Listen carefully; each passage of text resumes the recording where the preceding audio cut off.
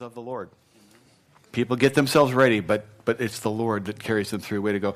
One of the most famous landmarks in the world is the Leaning Tower of Pisa. Not pizza, right? Pisa. And, it's not famous for its height, and it's not famous for its architecture, although that's a beautiful example of Romanesque architecture. It's famous for something different. And once they started building this thing, actually they were building on this thing for 199 years before it got finished. It's now 845 years old. That's one good reason for it to be famous. But within 5 years of starting this thing, within the first 5 years, they were only up to the second story, and it started to tilt. And they just kept going anyway. It's not working out right, it's leaning over, but let's just keep building on this crooked building, and kind of crazy. There have been a lot of attempts to fix it over the years. Actually,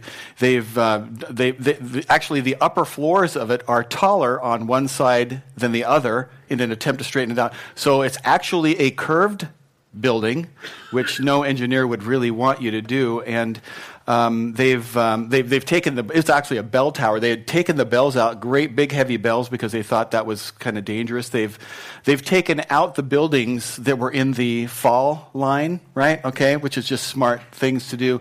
So there have been a lot of things done. And in 1998, they added 800 tons of lead counterweights to the other side. I mean, they're doing all kinds of innovative things to try to fix this. It was dropping about a 1/20th of an inch a year. Doesn't sound like much, but in the early 2000s, it was over 17 feet out of plumb. That's pretty bad. And it was predicted back then that it was going to collapse in the year 2000. So they got pretty busy working on that, and they only took out about 50 yards of soil underneath one side of it, hoping that would help it. And it did help it. They were very careful, and they tipped it back. It was about 5.5 degrees of tilt, and they tipped it back to 3.99 degrees of tilt. They moved it back to the 1863 level, and so they're thinking it's going to last for a little while. It's still leaning, but the day is coming. It is going to fall. And it's going to go. It's still standing, hasn't collapsed, and we'll talk a little bit more about why it hasn't collapsed quite yet, and the fact that it will. But I will just give you a hint about why it's tilting. The word Pisa is translated marshy ground. Okay? So that's a hint to you about why this thing. And here's the thing, though. This thing started tipping over almost immediately when they started building. And, It's built upon a very weak foundation. It's not just the ground that it's under, but it's only got a 9-foot tall foundation. That sounds like a lot, but this is a pretty tall building, 185 feet tall, I think. And so, my son Ben is a structural engineer, and he would tell you, if you were going to build something, that the most important thing that you do is the foundation. And so a building is only as good as the foundation that it stands on, and that's also true about people. We are only as good as the foundation that we stand on. With that in mind, I want to take us right straight to our text. Let's pray over God's word. God, thank you for the fact that you tell us the truth in love. You just tell us the truth in love. So, Lord, let my heart, today, Terry's heart, be challenged by the truth that's buried in your word. And, Lord, for all of us, Lord, that we would all be nourished by life and by truth from the giver of life and truth, Jesus. In Jesus' name, if you agree, say amen. Okay, we're in Matthew 7, and these are the words of Jesus from the Sermon on the Mount. Verse 7, verse 21. Not everyone who says to me, Lord, Lord, shall enter the kingdom of heaven, but he who does the will of my Father in heaven. Many will say to me in that day, Lord, Lord, have we not prophesied in your name, cast out demons in your name, and done many wonders in your name? And then I will declare to them, I never knew you. Depart from me, you who practice lawlessness. Therefore, whoever hears these sayings of mine and does them, I will liken him to a wise man who built his house on the rock. And the rain descended, the floods came, and the winds blew and beat on that house, and it did not fall, for it was founded on the rock. But everyone who hears these sayings of mine and does not do them will be like a foolish man who built his house on the sand, and the rain descended, the floods came, and the winds blew and beat on that house, and it fell, and great was its fall." So today I want to talk to you about the most important thing in life: spiritual security. So absolutely. I mean, last week we started this series on security and titled Security in Troubled Times. And I talked to you last week. We kind of did a 30,000-foot flyover over where we're going for the next season. But today I want to talk to you about the most important issue having to do with security. And that's your own personal, eternal security.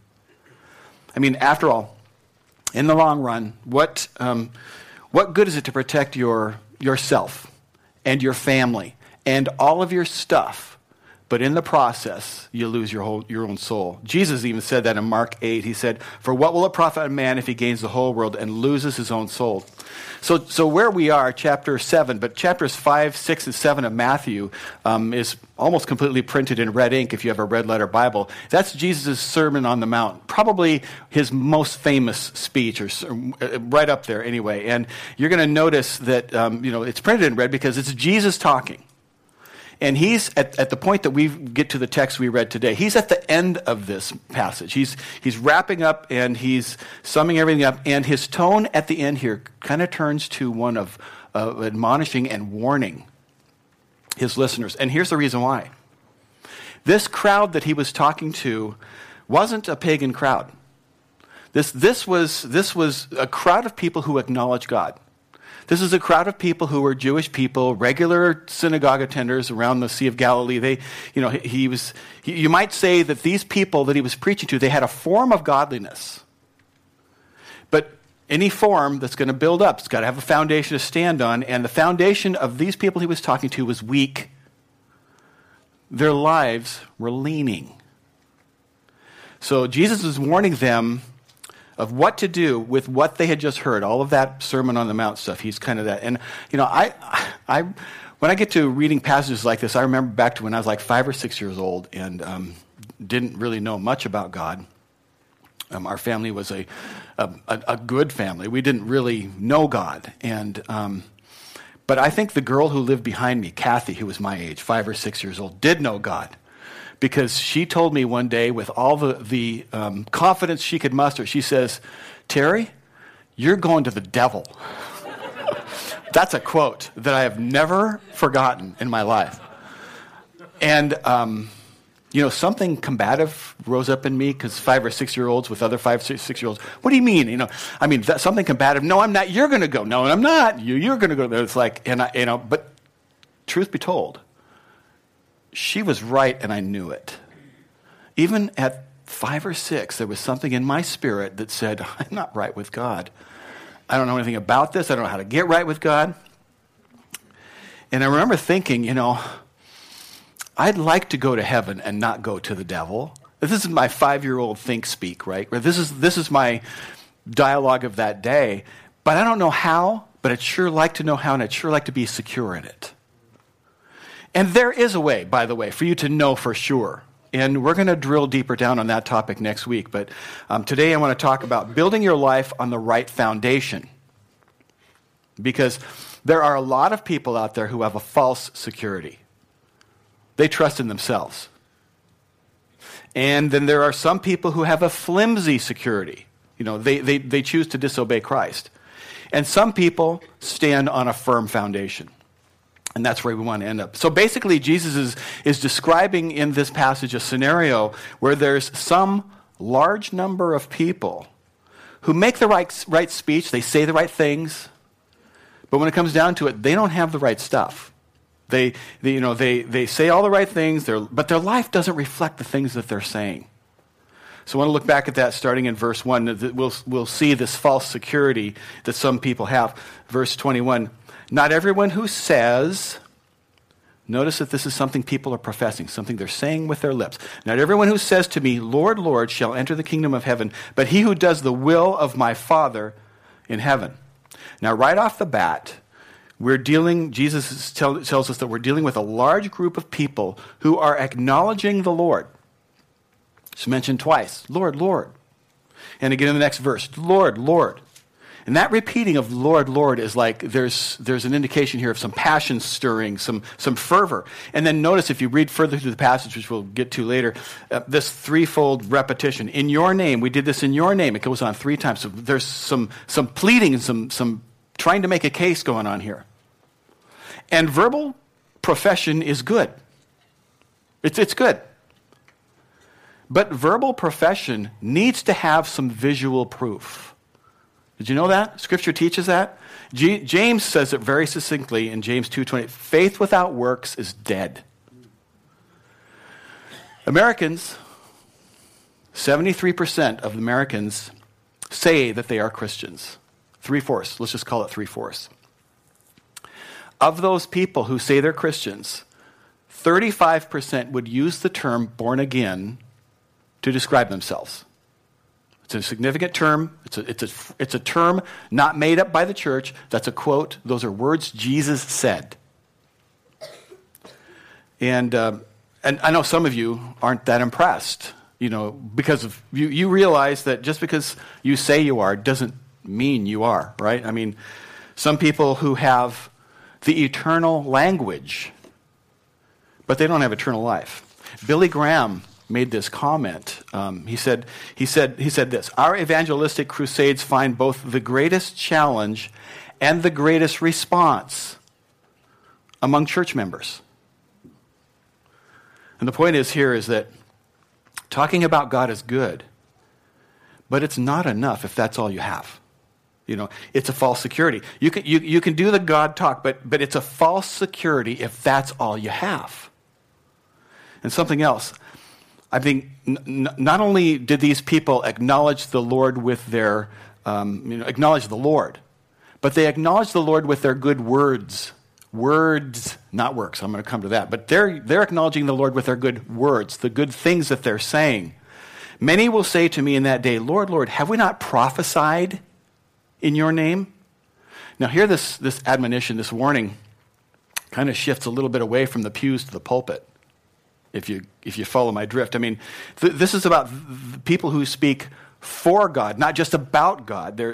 You've prophesied. We've prophesied in your name. They're representing God at some level. It isn't just guys who stand behind a pulpit like me. It's you too when you share good things about God with people. You're representing God. And you might ask yourself the question, really, wait a second, how can that be? How can this be possible for a person to be a spokesperson for God, a pastor or a ministry leader or just a Christian who's sharing, and still need this warning? How can that be? Can it be? Answer is absolutely. Absolutely. In fact, I'll give you a couple of examples. Acts chapter 18, you'd read about a guy there named Apollos, and he was an Alexandrian Jew, and here's what the scripture, just how it describes him. It says, an eloquent man and mighty in the scriptures. That's what the Bible says about Apollos. But as you read on, you'll discover that this guy who could really preach, he was good. But what he preached was incomplete. He taught the baptism of John the Baptist. He liked Jesus. He thought he was a good man, an ethical moral teacher. But he didn't preach God's perfect message until somebody brought him aside later and said, hey, let me explain this to you. Let me explain to you about Christ and all of that, about Jesus. And this guy could preach up a storm, but he was a spokesperson for God when this description is made of him. But he wasn't saved. He didn't know Jesus. Here's another one, Martin Luther. You've heard of Martin Luther, right? Not the king one, but the original one. Okay, Martin Luther. He was, he had some concern about his own soul, and so he joined this monastery in Erfurt, Germany, and spent time there, and over time he became ordained to the priesthood, and he studied theology, and he got a doctorate in theology, and he became a teacher of theology. But by his own testimony, when he describes himself in his own life, he was not a believer at the time that all this stuff was going on. Martin Luther, the Reformation. So talking about God is good. Talking for God is good. But if that's all there is, it's a false security. So I'll continue in the text. Not only did they acknowledge the good Lord and affirm good words, they accomplished good works.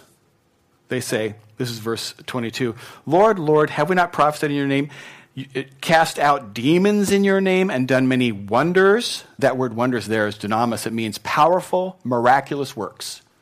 Haven't we done some miraculous things in your name, Lord? Now, you got to be thinking along about now in this passage, saying, how is this possible? They don't know Jesus, but they're doing miracles, and they're, explain this, Terry. What's the deal? Well, I think there's at least three possibilities. Here's three that I could think of. Possibility number one, when the works that are done in the name of Jesus, in your name, they're done in the name of Jesus, but they're done by the power of Satan.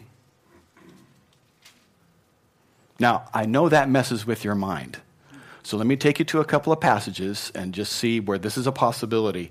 Acts chapter 8, you'll read there about a guy named Simon, and the scripture says he was a sorcerer, and he lived in a town called Samaria, and he did these powerful, miraculous works. And even though everybody said, this man is the great power of God, that's what the people said about him, the Bible says his powerful acts were done by the power of the devil. Here's one example. Here's another one. Acts 19 mentions a group of guys called the Seven Sons of Sceva. And there's others too, but these guys were Jewish exorcists. They were, in Ephesus, in a town called Ephesus. They heard about Jesus, and, they would say, we exorcise you. You have to get out in the name of Jesus Christ, casting out demons. And here's another example. This is probably the best example. In the end times will be the Antichrist. And the Bible says, he's someone who's going to come in the end days. 2 Thessalonians 2, verse 9 says, the coming of the lawless one is according to the working of Satan, with all power, signs, and lying wonders. He's going to deceive many, because they see miracles, and they're going to think, this is God's miracle. The scripture tells us it's going to be the working of Satan. Okay, so that's one possibility, done in the name of Jesus, but by the power of Satan. Another possibility, and this is probably, I think, more the exception than the rule, it was the power of God working through people, even though they were unbelievers. Okay, that probably messes with your mind a little bit too, so I'll give you a couple examples of that possibility. Numbers 22, a guy named Balaam. He was a false prophet. He wasn't a Hebrew prophet. He wasn't God's prophet. And he was a follower of a pagan religion. And yet when he spoke, God put his words right into Balaam's mouth. In fact, he was so careful. There's a whole story there. You can read all about that in Numbers 22. And other kings wanted Balaam to curse the nation of Israel. And they bribed him, and they tried all kinds of things, and he dibble-dabbled. But when it came down to it, the Lord convinced him with a talking donkey and through some other things. He convinced him not only not to curse the nation, but to bless them with his mouth. And he was clearly not a follower of God. John 11, we read about a guy named Caiaphas, who was the high priest. He was the high priest. And he was an unbeliever at the time. And he didn't believe in Jesus. But he's noted for this comment. He said, it's expedient for one man to die for the nation. That's what he said. And the gospel writer John adds this note. He says, now, this Caiaphas did not say on his own, but he prophesied that Jesus would die for the nation, and not for that nation only. Caiaphas didn't know God. He didn't know Jesus. So that's a possibility. Here, another possibility is that this group of people that Jesus is talking about just said that they had done it, but they never actually done it. Okay, so that's a possibility. They said it, but they didn't actually do it. The point here isn't to explain how it's possible, how what Jesus said is possible. I got some faith that, if Jesus said it, I'm pretty much on a trust basis already. But it messes with my mind, and it's good to go in there and see how these other things are actually possible. But that's not the point. The real point in all of this is that you can talk about God, and you can talk for God, and you can do good things for God. And that's fine. But it's a false security if that's all there is. It's still a false security. That false security turns into a really flimsy security when a person with only that comes to a moment of facing the judgment of God. Because if you're making the right speech, but you really don't have the right stuff with it, the house is going to fall down. The leaning tower will eventually collapse. And verse 23 tells the people what they're missing. Verse 23, and then I will declare to them, I never knew you. Wow, think about that just for a minute. I never knew you. Depart from me, you who practice lawlessness. Well, there's two things that this group of people are missing. Two things. Although they make the right speech, number one, they're missing a lifestyle. Notice the word practice. You who practice lawlessness. It's the present participle tense in the Greek language. It just simply means a continual action. Okay? So a better translation might be to say, depart from me, you who continually or habitually are practicing lawlessness. So here's the point. Anybody who continually practices sin gives evidence that they don't belong to Christ. It's just evidence. It's a possibility. Anybody who continually practices sin gives evidence that they don't belong to Christ. This might be, my day for preaching where you're going, wait a minute, Terry, okay, I want to see some backing on that as well. I mean, you have some questions. Don't Christians sin, Terry? Yeah. Yeah, we do. And don't Christians fall? Yes, we fall, and there's forgiveness. You might even ask me this question, don't Christians intentionally sin sometimes? Yeah, they do. I think sometimes people, there's a stronghold with a grip on their lives. But here's the point. When that's going on, even the deliberate sin, a true Christian is going to have something of Psalm 51 circulating in their heart. Create in me a clean heart, O God. Renew a right spirit within me. Cast me not from your presence. Don't take your Holy Spirit from me. That's the reaction of a Christian who's stumbling in a sin. And if it's a true believer, he or she is going to hate that. They're going to wrestle with the sin. They're going to struggle with it. They're going to fight against it. It's this war of the flesh and the spirit. I mean, I heard it put this way. Here's the difference. This is very clever. This is not me. A Christian is someone to whom sin clings. An unbeliever is someone who clings to sin. There's a parallel passage to this. The different Gospels share sometimes the same story, and you get the viewpoint from someone standing slightly different. And here's Luke's recording from this portion of the Sermon on the Mount, Luke 6:46.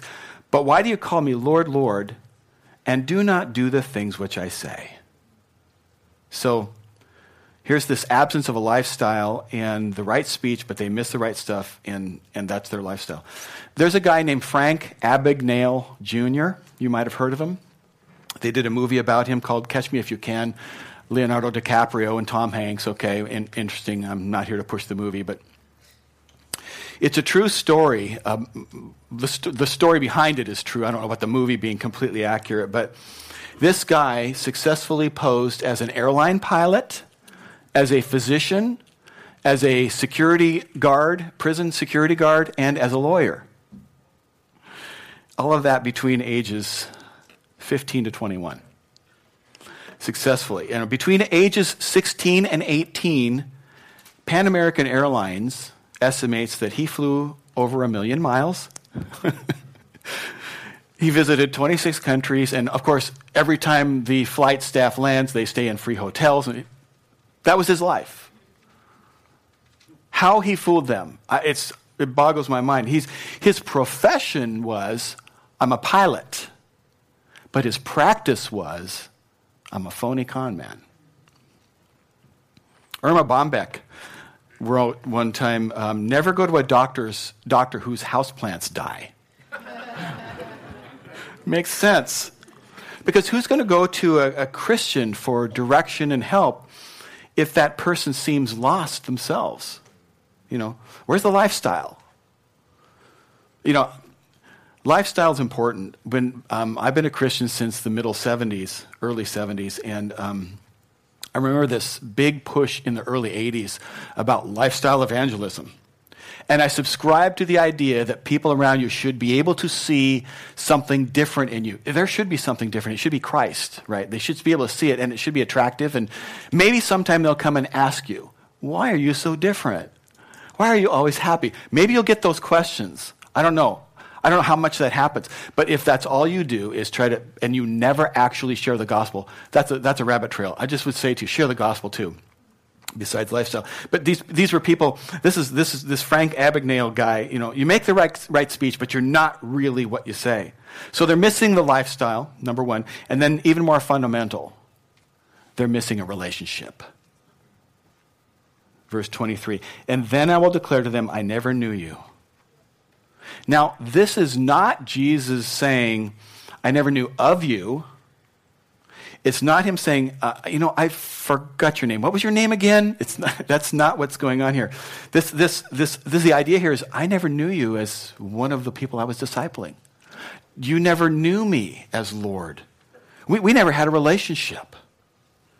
And there's this nexus here that we sometimes get backwards, and it's important for us to get it frontwards.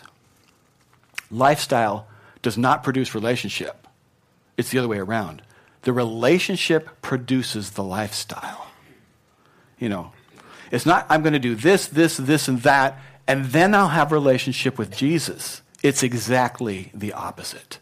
It's I'll have a relationship with Jesus, and then from that, I meet him and I know him, and it's flowing from that relationship comes the lifestyle.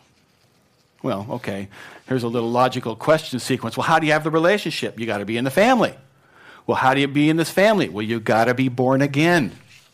That's why Jesus said you must be born again to enter the kingdom of heaven in John 3:3. If you're not born again, you're not getting into heaven, and frankly, you're not going to understand kingdom stuff if you're not born again.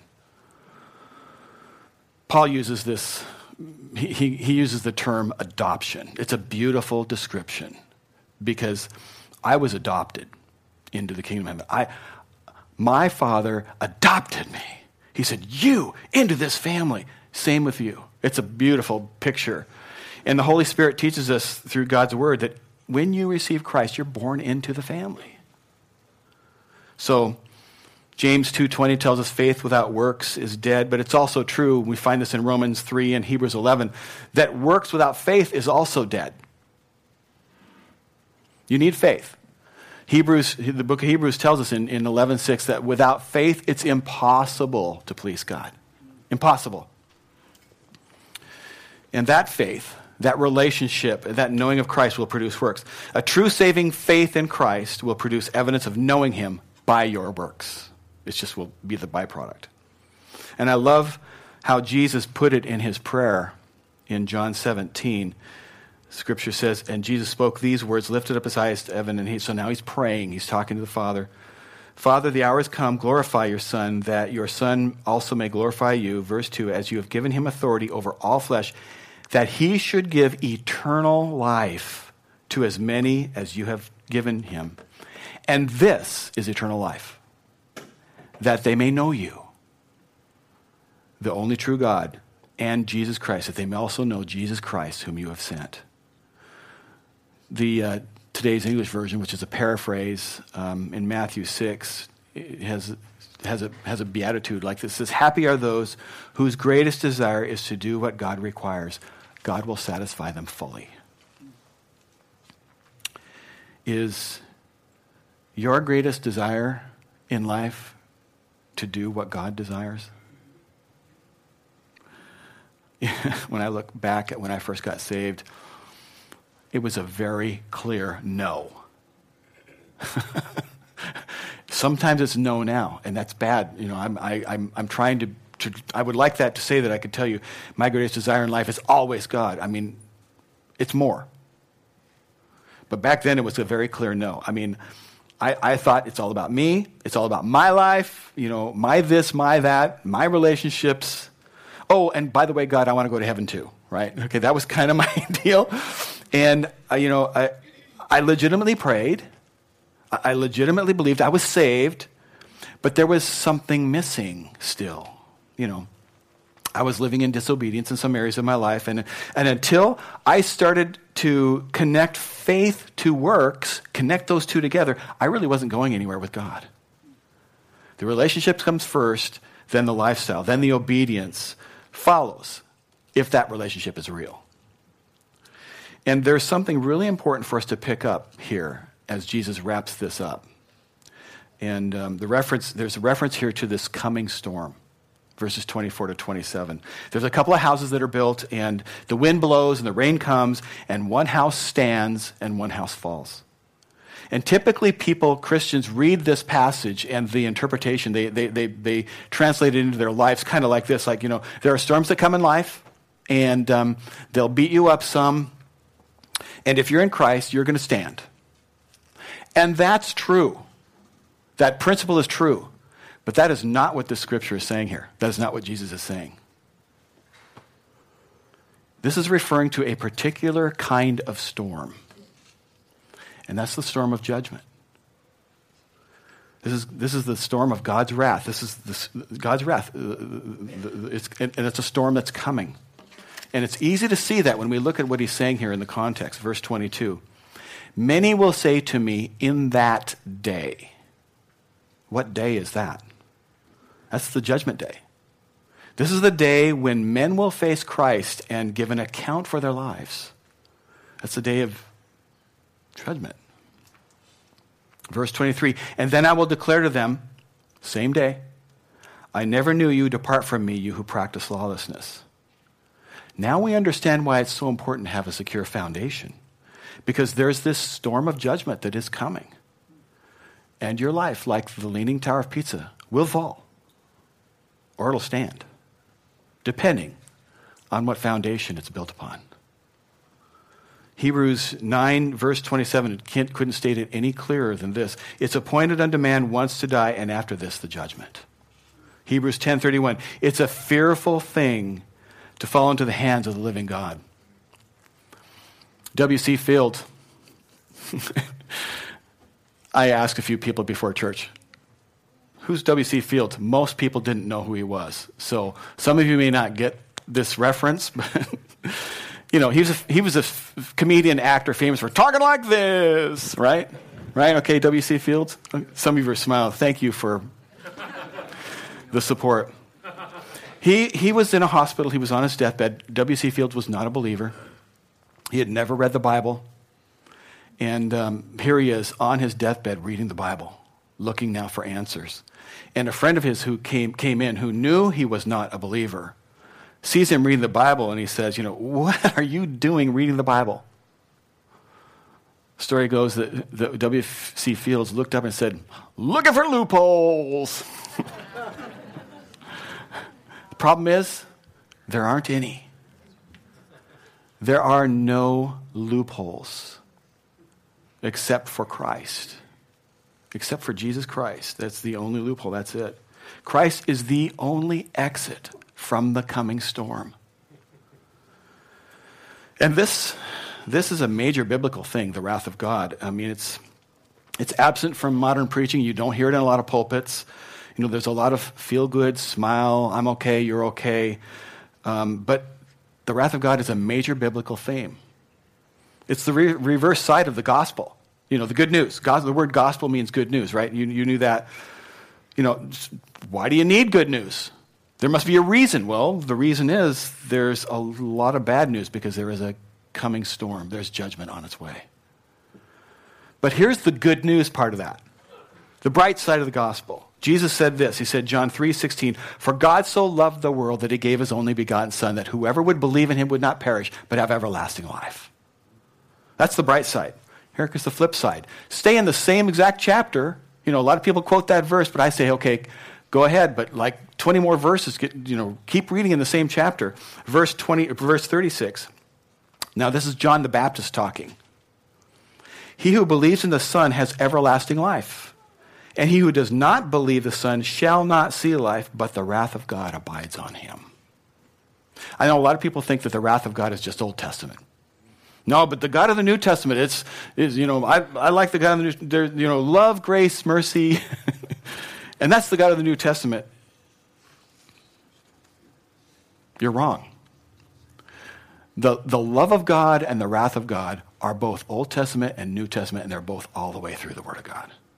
All through the Bible. Here's a New Testament example. Romans 1:18. The wrath of God is being revealed from heaven against all godlessness and wickedness of men who suppress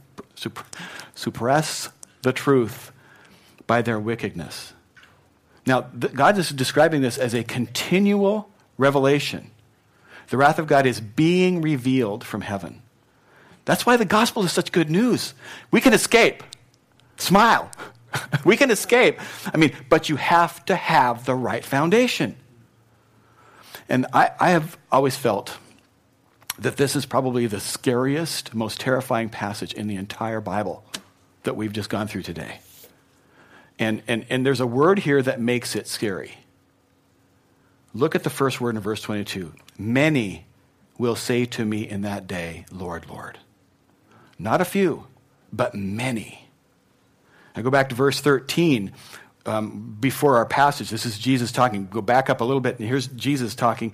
He says, enter by the narrow gate, for wide is the gate, and broad is the way that leads to destruction. And there are many who go in by it. Because narrow is the gate, and difficult is the way which leads to life, and there are few who find it.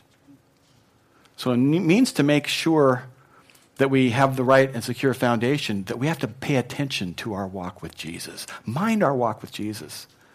So let's look at what firm security looks like in the last few verses, starting in verse 24. Therefore, whoever hears these sayings of mine and does them, I will liken him to a wise man who built his house on the rock, and the rain descended, the floods came, and the winds blew and beat on that house, and it did not fall, for it was founded on the rock. But everyone who hears these sayings of mine and does not do them will be like a foolish man who built his house on the sand, and the rain descended, the floods came, and the winds blew and beat on that house, and it fell, and great was its fall. So we've got a couple of houses here, and there are some similarities between these two houses. Both builders are building homes because they want to have a house, and they're looking for a secure house. It's probably happening in the same general area because it describes this storm coming. It sounds like they could be neighbors for all we know, but same general. And they probably both looked the same from the outside. You know, a door, a window, a 2-camel garage, whatever they got there. But you could not tell the difference between the two houses by looking on the outside because they looked the same. What Jesus said is different is the foundation, and we don't see the foundation. You can't tell by looking that a person has a secure life because they're smiling. Right? You can't tell that a person is saved. You can't tell the difference between a saved person and an unsaved person all that easily.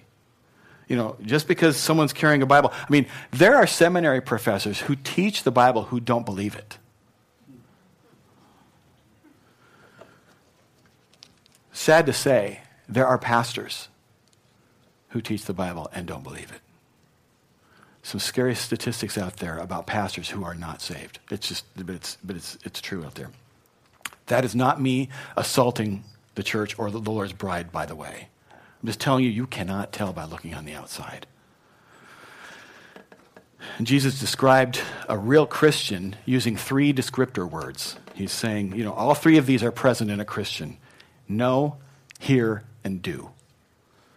Know, hear, obey. Know, hear, do. Knowing him. Verse 23, Jesus said, I never knew you. Do you know Christ? If you don't know him, this is the moment right now to button that down. This is the moment right now to avoid this chat. You do not want to have this chat. There is no argument you will make at that point. If he says, I never knew you, there is no sufficient argument. Don't even start rehearsing it. The thing to do is today, this moment, say, I want relationship with Christ. I recognize I will stand alone and naked and speechless in that moment. Do you know him? I don't have this as a notched place in my notes to do this, but I don't even want to move forward without giving an opportunity. Listen, this is not about embarrassing anyone. And I believe the majority of people in this room have made a decision at some point saying, you know what, I'm a mess apart from God. I want to be saved. I'll open my heart to the King. And you know him and he knows you. But there could be some who don't. I would like to give an opportunity. I don't want to embarrass anybody, but is there anybody here that you would be brave enough to say, okay, I do. I want to have that relationship with Jesus right now. Eyes are open. Anybody? Raise your hand. Atta girl. Way to go. Thank you for that. Can we just thank the Lord for his loving heart? Thank you, God. Thank you, Lord. Thank you, Lord. So I'm just grateful, the Holy Spirit. I think there's a reason why the Lord wanted you to raise your hands today. So that you can say, no. When hell starts saying to you, you don't really have a relationship with God. Yeah, I made a decision and the Lord comes rushing in. Scripture says if you believe with your heart and confess with your mouth, and that is just the same, you'll be saved. And to all of you, I would say this. The way that you mind your walk with the Lord is to regularly be in his word, learn who he is through his word, and come to that in a minute, but also to be with the people of God.